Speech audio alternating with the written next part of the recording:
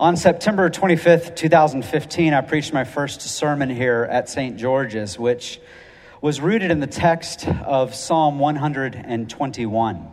I lift up my eyes to the hills. From where does my help come? My help comes from the Lord, the maker of heaven and earth. My call between that moment and this one, that is, between my first sermon at St. George's and now my last sermon, my call has been to exhort all of us to look first and foremost to God for help. The Israelites had their competing options of where they could look, and we have ours as well. And the challenge for many of us, I think, is that this God seems so often to operate as a principle in our lives and not as a person, even if we don't explicitly believe this, and even if it becomes merely a functional reality for our day-to-day lives.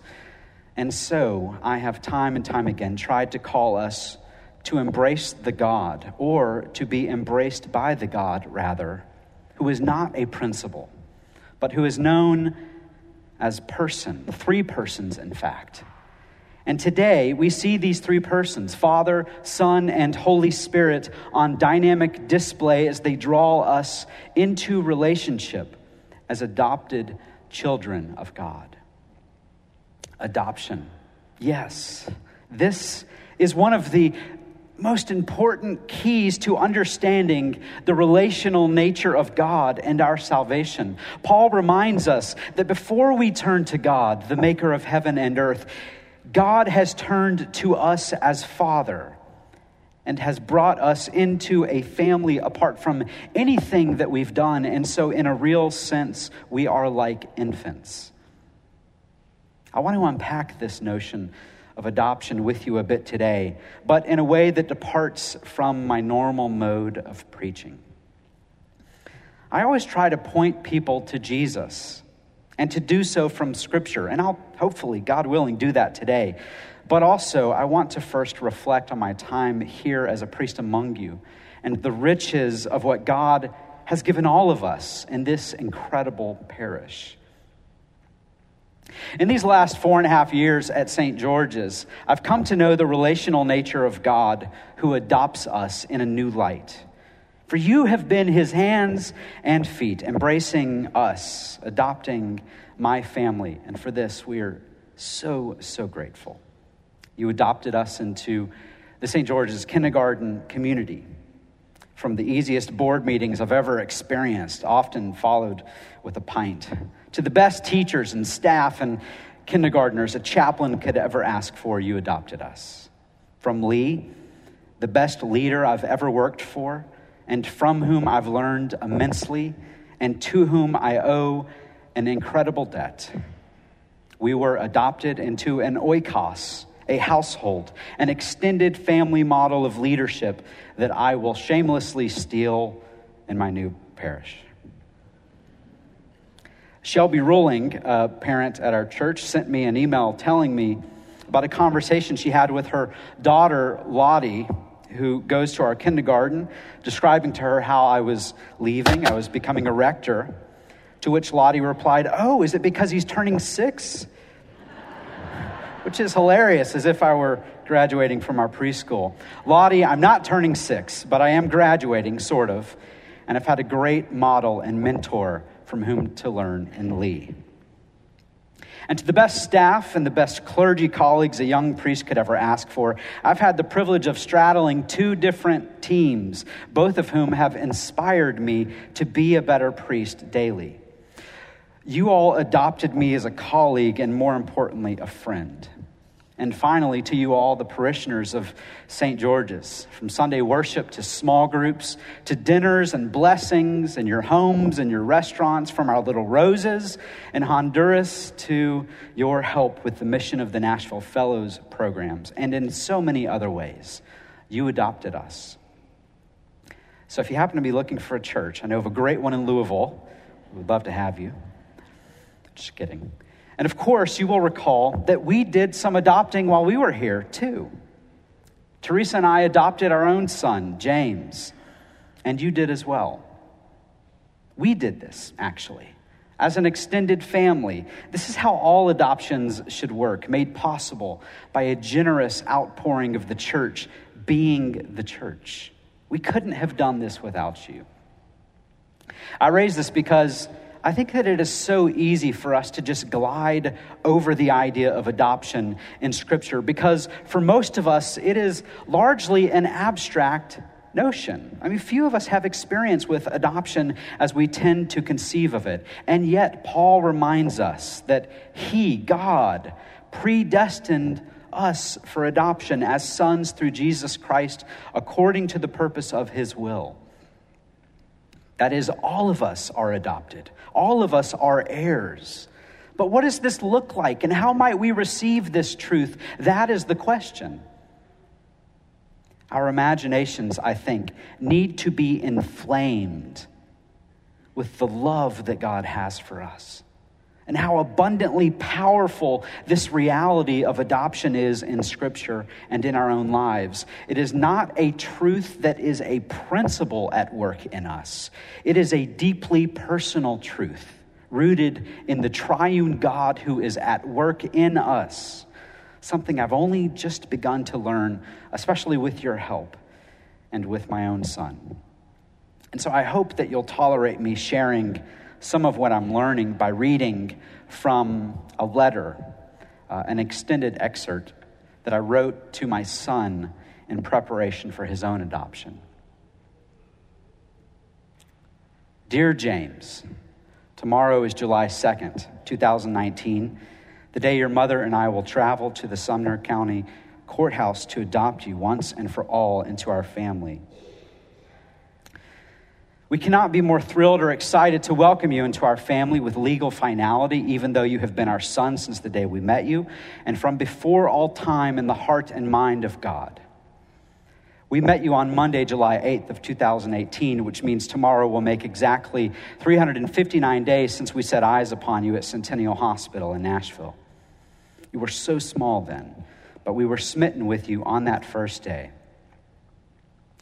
I remember holding you in the NICU hospital room, and your name just came to me like a divine gift or manna from heaven, James Benedict. This past year has been the most rewarding year of my life. I have changed a lot of your diapers. I have been peed and pooped on. I have even been vomited upon in an airplane and had to sit in it for 2 straight hours while you slept so as not to wake you. But I would do all of this again and much, much more, simply for the chance to have you in my life, even if only for a day. I cannot wait to take you on many adventures, from going camping and backpacking to playing basketball. We're going to have so much fun together. I also know that there will be many hard moments in your life and our life together as a family. I will always be here for you, no matter the circumstances, that is, until my dying day or yours. You must know that I will strive to be a father who shows you grace, but I will fail. As soon as you are able, read the parable of the prodigal son and look to the father in this story. Like him, I will always welcome you home, full stop. But if and when I fail, please be patient with me. For as Immanuel Kant once said, out of the crooked timber of humanity, no straight thing was ever made. The only fail-proof source in your life will be the straight timber of the cross of Christ. So when I fail, I will be there kneeling in repentance at the feet of Jesus, and perhaps in my own sin and brokenness, I will at least then model the grace of God as someone who is on the receiving end. I hope you come to learn the greatest gift we can give one another is not our togetherness, but our brokenness. For in it, we see the grace of God more clearly. On the day of your baptism, I shared the following with you, which I simply want to reinforce in this letter, for I have no other message to give, really. This love of Christ, shown ultimately in the cross, is the most important reality you will come to know, for it is the center of every beating heart, every breath, every quark and quasar, every atom and galaxy. It is the grounding, the cornerstone, the axis mundi, the hinge upon which all of life swings.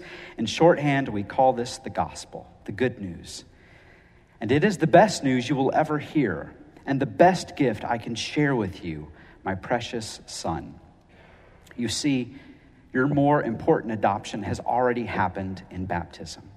But I pray that you will come to know that our legal adoption of you, which is not by nature, but is by grace, is merely a participation in and reflection of the extravagant and inexhaustible love that God has for you and for all of his creation.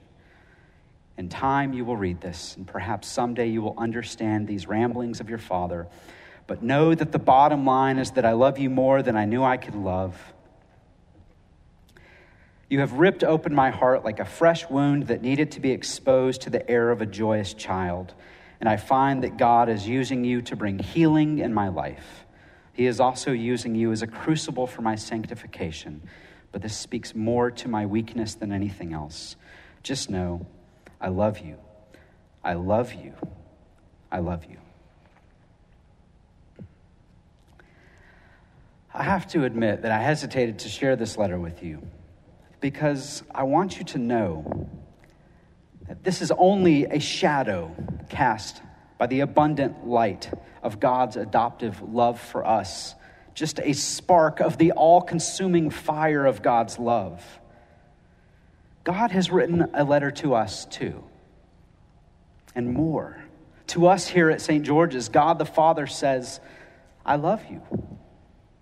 God the Son says, I love you. God the Holy Spirit says, I love you. With a love that is so much more abundant and perfect, God says, I love you.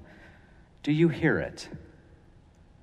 If we have eyes to see, we might imagine all of Scripture not as the story of a law court where God stands as an aloof and a detached judge, but as the story of a family court that finds us justified in Christ, our new brother, as we are given a new father and a new spirit in our hearts, and yes, even a new mother, Mary, the new Eve. This is why the Anglican theologian J.I. Packer states, our understanding of Christianity cannot be better than our grasp of adoption. So, by way of landing the plane, let me just offer an invitation and a challenge to you.